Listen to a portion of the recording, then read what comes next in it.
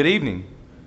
That is not the invitation song. Do not think that the lesson is over right there. So, as always, we appreciate Don, as all of our song leaders do. Carl actually was the original one who asked me what the sermons were about today.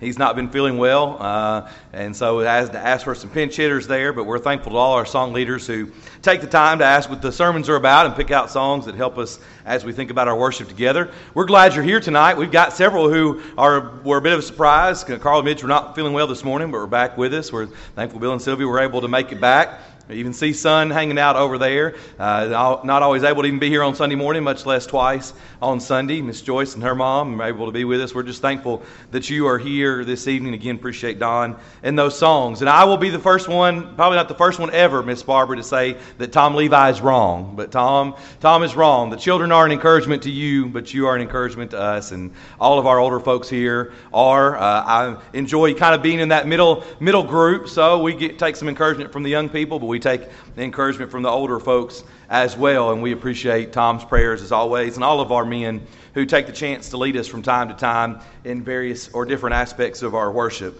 We take encouragement from this congregation here. He did make a good point, though. I will give him credit in his prayer there that has to do with the lesson tonight.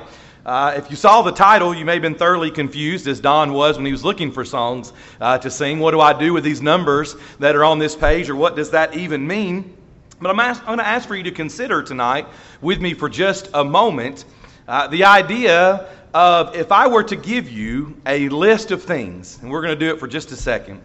If I were to give you a list of ideas or activities or things, could you tell me if it was something that was from 700 BC, or as we usually refer to the dates as AD 2019, of course, this year? Now, someone would be very obvious if I said to you, the group of people. And we're going to talk tonight a little bit about the world. I will probably use that phrase just kind of off the cuff some, but the world, society, people today, not just Christians, but human beings. And so if I said to you which group of people would fit into the ones who have to contend with smart devices and device time and that kind of thing, it'd be pretty obvious to you what we were talking about. If I said to you that maybe during one of these two time periods, the travel was much harder. And I'm not talking about driving through Atlanta either, and most of us have had to do that. But if I said to you the travel took longer, I was just curious, and I looked it up because a lot of us like to go to the beach, and many have, over the summer or fall break here, but according to Google Maps, and it will tell you, it would take you 6 days to walk to Panama City Beach from Chattanooga, Tennessee, or from Saudi Daisy. So you think about the ability to get somewhere. If I said to you it's much harder and it took much longer, you would know, obviously, that would probably be 700 BC, because travel was either by walking or, of course, you could ride, but not in the same way as you could in a car, and certainly not fly. So there's some differences. But I think you understand where we're going tonight. I could tell you some things and you wouldn't know, probably. If I said there was war was a problem. Now, certainly we don't live in a society today, in a world where war is the same as it was in the Revolutionary War or the Civil War or anything like that, or even 700 BC. But war was a problem then, and war somewhat is a problem today. What if I told you which period of time am I talking about? There was an alcohol problem.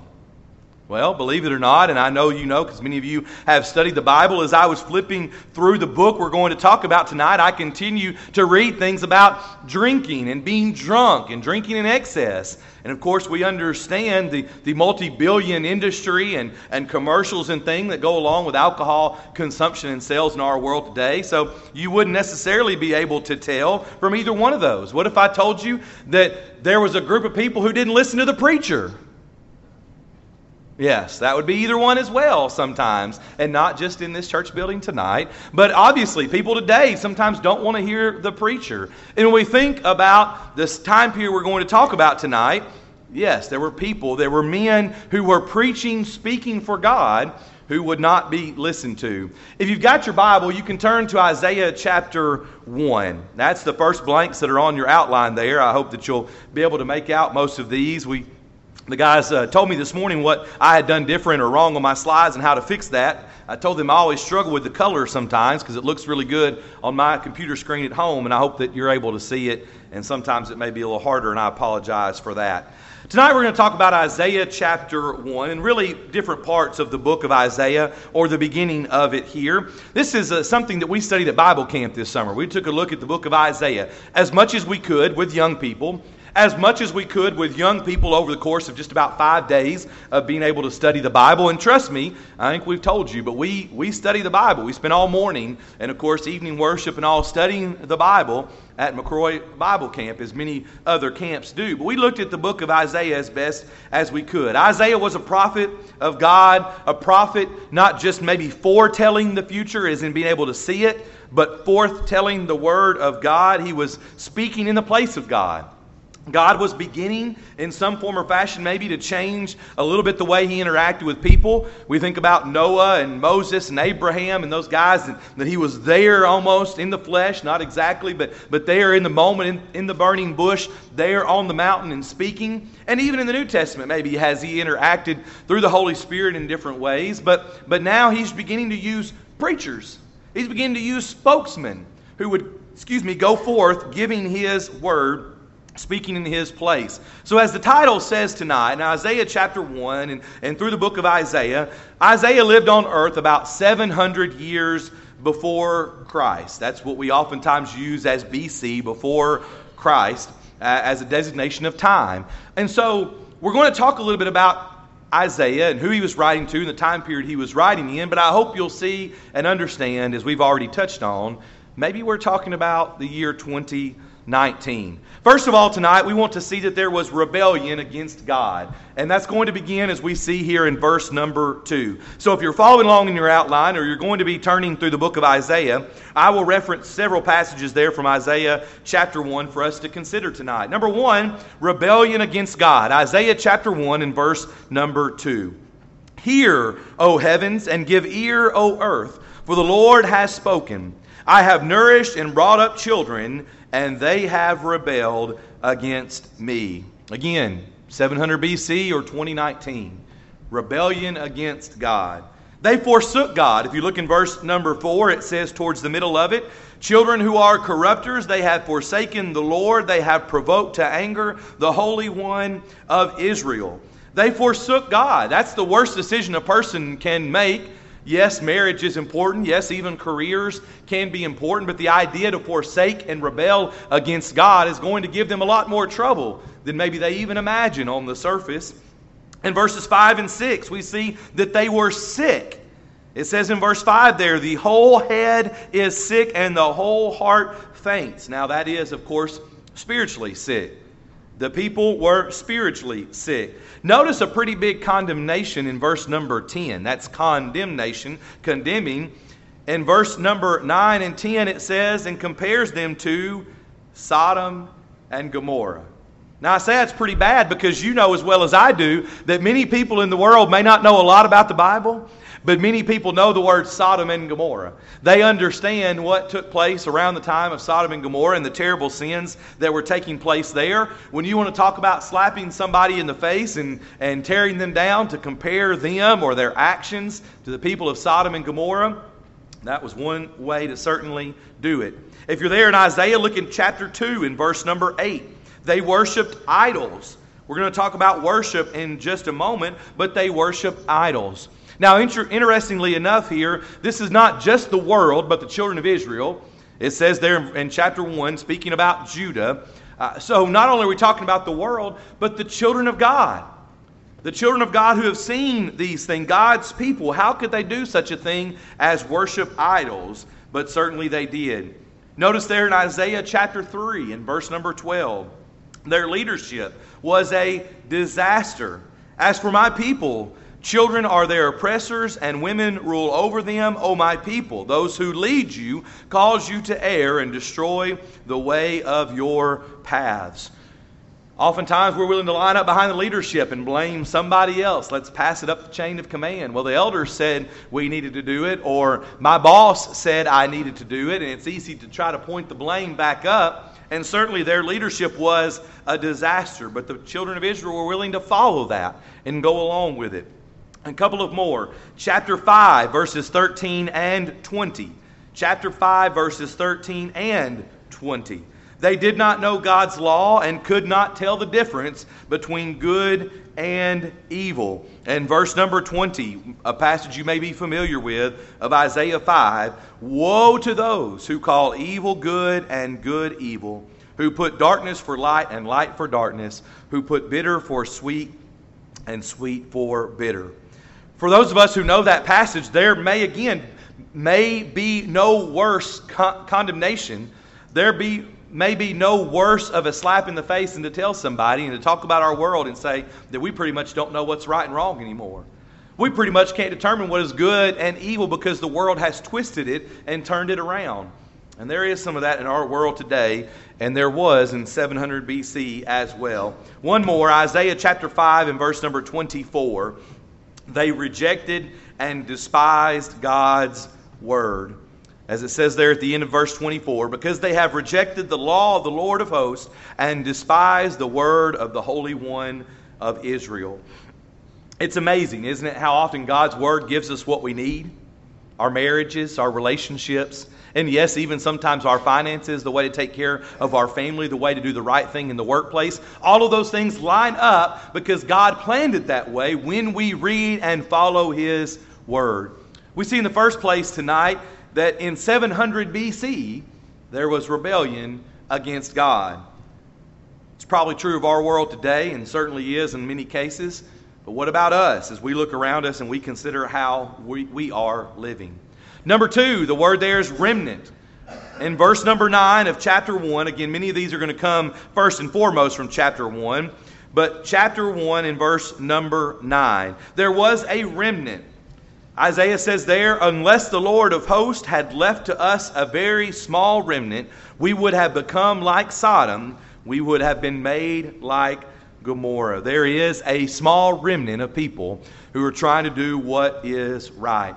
Jesus says it this way in the New Testament, Matthew chapter 7, verses 13 and 14. There in the Sermon on the Mount. Matthew 7, 13 and 14.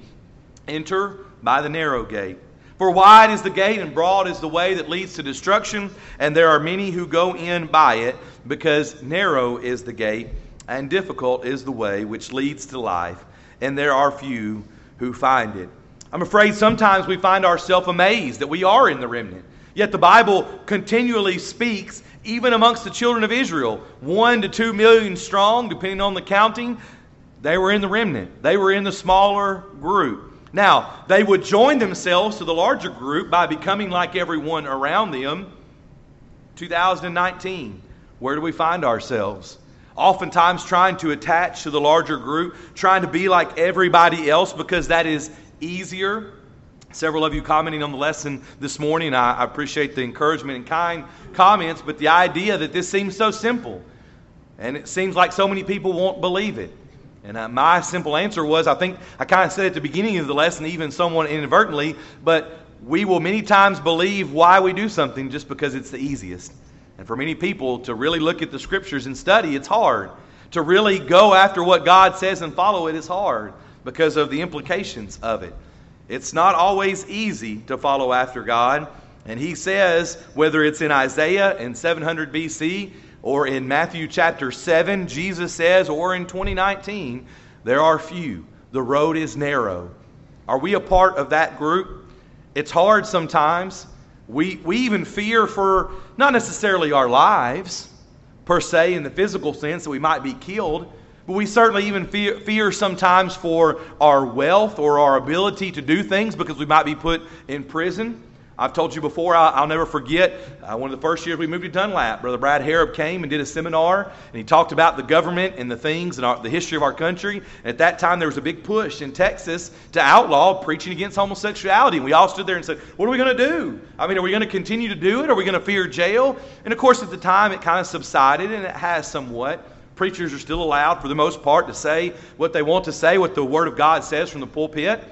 But as many of you know as well, in the court of public opinion, you will be roasted. You will be raked over the coals if you put something on social media or something like that.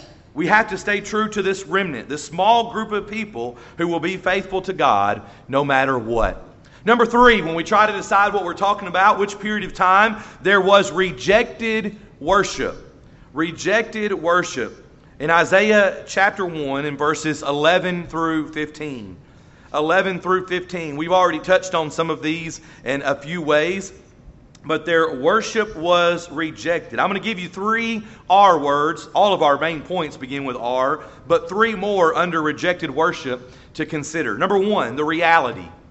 The reality. The reality was they worshiped the real God, but He would not accept their worship. Look in verses 13 and 15.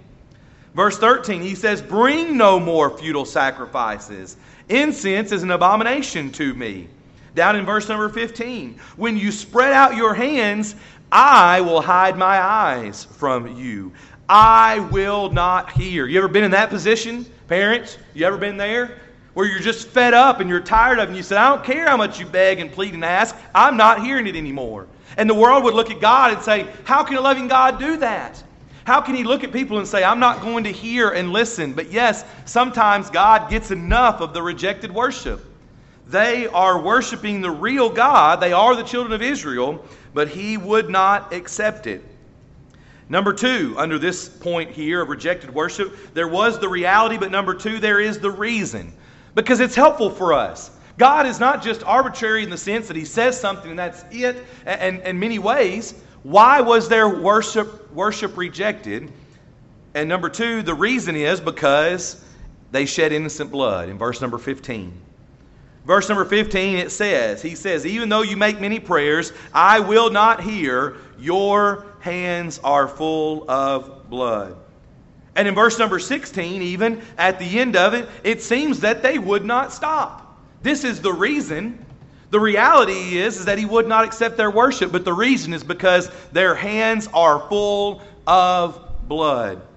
We continue in our world today, AD 2019, to fight against hands that shed innocent blood. We talk about blood even in the physical sense as we think about the atrocities against unborn babies and things like that. But I would submit to you that even through talking about maybe real blood or blood in that kind of sense, even just in a spiritual sense, even in just a rejected worship type of sense, people's hands are full of blood. So we looked at the reality was that He would not accept their worship. The reason, number 2, but number 3, the remedy. The remedy here is going to be to turn back to God. Now, this is going to get into the end of our lesson in just a moment, so we'll kind of just touch on it for a second. Deuteronomy chapter 10 and verse number 12. Deuteronomy 10:12. "And now, Israel, what does the Lord God require of you? But to fear the Lord your God, to walk in all His ways, and to love Him, to serve the Lord your God with all your heart and with all your soul." I challenge you again. Was that 700 BC? AD 2019? Was it true there in Deuteronomy? All throughout Scripture and even to today, God expects the same thing, that we love Him, that we serve Him with all of our heart, soul, mind, and strength. He has not made it very difficult in that sense, what He requires of us. The remedy for their rejected worship was to turn back to God with all their heart, to love God, to live for God. That is the key. That is the answer. Our world doesn't want to hear it in AD 2019, but it's just as true as it was in 700 BC. There is oftentimes rejected worship. And I would even mention very quickly here, we've not even got into our lessons on Sunday morning of why we believe, but what we are going to touch on, God willing in the future, some of the perverted forms of worship that there are out there. I mean, just actual worship to God. But I would submit to you that even, and not just talking about worship per se, but just in general, about the way that people serve God. This is the way they were living. And we do the same thing today, and certainly the world does. And their worship is rejected. Number 4, what is needed? Well, repentance. We talked about repentance a little bit this morning. We've talked about it before, but repentance is needed. There was still hope for them. He says here, and we're going to sing the song in just a moment as we conclude the lesson, but if you still got your Bible open to chapter 1 of Isaiah, looking in verse 16 and then on down into verse number 18 even, we see those words that we're about to sing, though your sins be as scarlet. Repentance is needed. Though there was still hope for them. Their sins, though they were red colored or like scarlet, could become as white as snow. I think it was maybe a couple of Wednesday nights ago that I touched on that in our extending the Lord's invitation on Wednesday night, but the idea of getting the stain out of something, even as we sing those songs so very often with that kind of context to it, but making it as pure as snow. We don't get that a lot down here oftentimes. It makes it a little harder to understand, even though we have had it and see pictures. We joke sometimes about our kids' age, despite the last snowstorm, they may not have seen pure white-driven snow like that, but we understand the concept. There was still hope for these people. In verse number 18, come now and let us reason together, says the Lord, though your sins are like scarlet, they shall be as white as snow, though they are red like crimson, they shall be as wool. They needed to change, though. As we've said already, and we're talking about here with repentance being needed, they needed to change. There was still hope, but they needed to become clean by putting away evil. Again, touching forward to the New Testament, Acts chapter 3 and verse number 19. Peter is preaching there on Solomon's portico or Solomon's porch, and he tells them, repent, therefore, and be converted, that your sins may be blotted out. The same kind of imagery, so that the times of refreshing may come from the presence of the Lord. They needed to change. They needed to become clean by putting away the evil things. He says there as well, look in verse number 17 of Isaiah 1, some very short, simple statements. Learn to do good, seek justice, rebuke the oppressor, defend the fatherless, plead for the widow. Sound familiar? James chapter 1 and verse number 27. Pure and undefiled religion before God and the Father is this. To do what? To visit orphans and widows in their trouble, and to keep oneself unspotted from the world. To be pure. To be like wool. To be like white snow. The same thing is carried through from 700 BC to AD 2019. And on the pages of the New Testament, that these people needed to start caring about orphans and widows to make sure that the people were treated fairly. If you do a study of this time, if you go back and look at the children of Israel, if you'll read the Kings and Chronicles and those kinds of things, you'll see they were not very good. They were not always very good to the poor and to these widows and widowers and to the orphans. God is saying you've got to change. You have to repent. And there is still hope if you will begin doing these things that he lists there in verse number 17. Number 5, when we think about repentance being needed, part of what is needed as well in connection with that is reasoning together. Reasoning together. Verse number 18 begins, come now and let us reason together. That's the whole purpose of our Sunday morning sermons right now. Come, let us reason together. When you think about social media, when you think about the news, when you think about watching TV or the newspaper, it's the exact opposite. It's a bunch of yelling and screaming and who can be the loudest. God calls his children to be people of reason, to say, come, let us think, let us consider together and think things through. The more I thought about the sermon this morning, when I thought about it this afternoon, I think I probably said it 35 times. Let's look at the Scripture. Let's consider together. Give us the opportunity. But that's exactly what God wants. People who are willing to open the Bible and reason together. Make decisions according to what the Word of God says. In the New Testament, it says it in 1 Thessalonians chapter 5. 1 Thessalonians 5, 21 and 22. Test all things. Hold fast what is good. Abstain from every form of evil. Is that the kind of people we are? Are we people who will think things through, speak with reason, speak with patience, speak the truth in love, make decisions according to what the Word of God says, we must serve God. And we must serve Him. Many times when we do, there are feelings and emotions. And when we serve Him, we have to do our best to take those feelings and emotions in the proper context and use them in the proper way. When we serve Him, there are those types of emotions that come up. But our minds must be ready to learn. Even as we have begged and pleaded for the last 2 Sundays, set those things aside and consider what the Word of God has to say and then do it. You remember that Jesus says in John chapter 8, verses 31 and 32, to those Jews who believed Him, if you abide in my word, you are my disciples indeed, and you shall know the truth, and the truth shall make you free. We have to be willing and ready to reason together.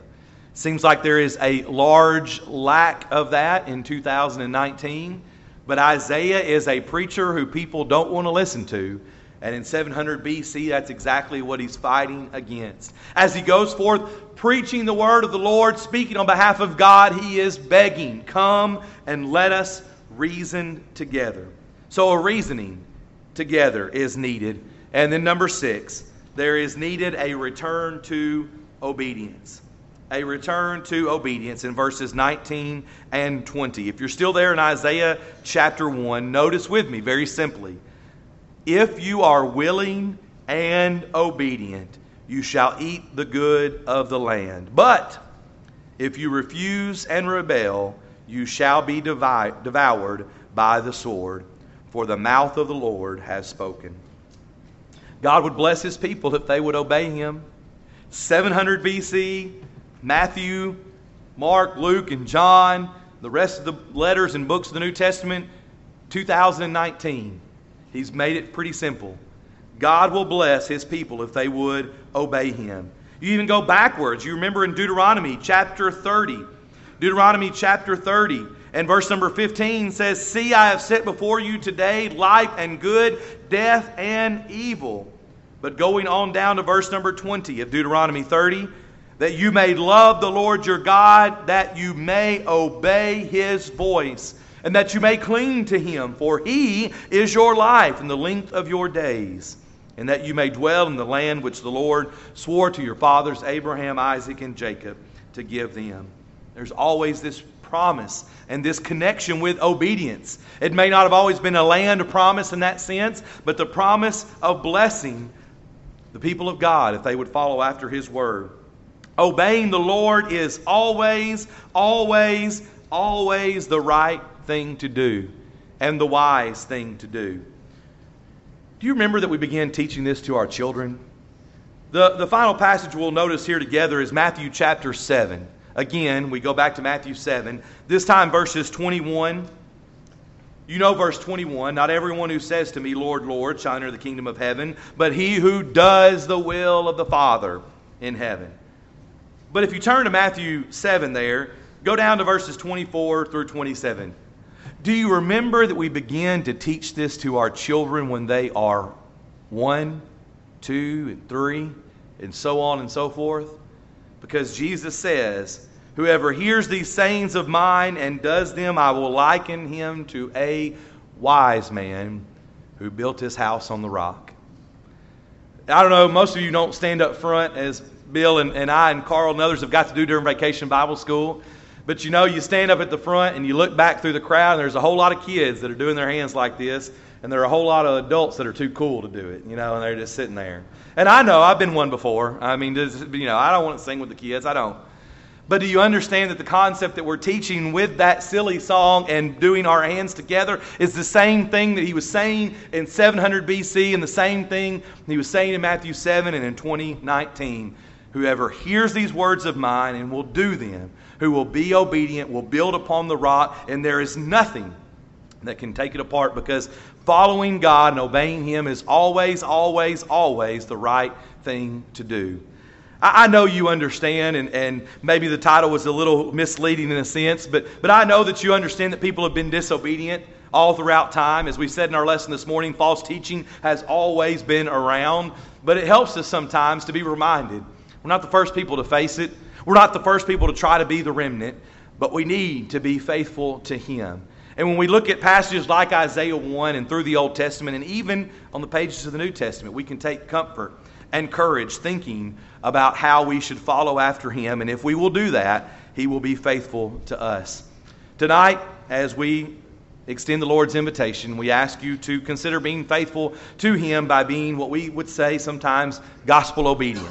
Obeying the Word of God, obeying the words of Christ on what must be done for a person to be added to the church. Maybe you're here tonight and you need to be baptized for the remission of your sins. We'd be willing to help you with that and even study with you more. Maybe you're here tonight and you're trying to remain faithful. We know how hard it can be to be faithful even up until the point of death, or to walk in the light when there is so much darkness around us. When we feel like the remnant, it's hard to do.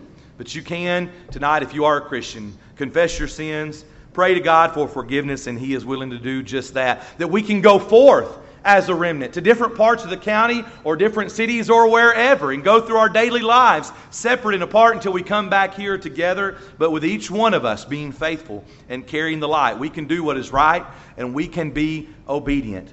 Maybe you're here tonight and you're either not a child of God or you're not being faithful. We'll be singing to encourage you that you would make a change even as we stand together and as we sing.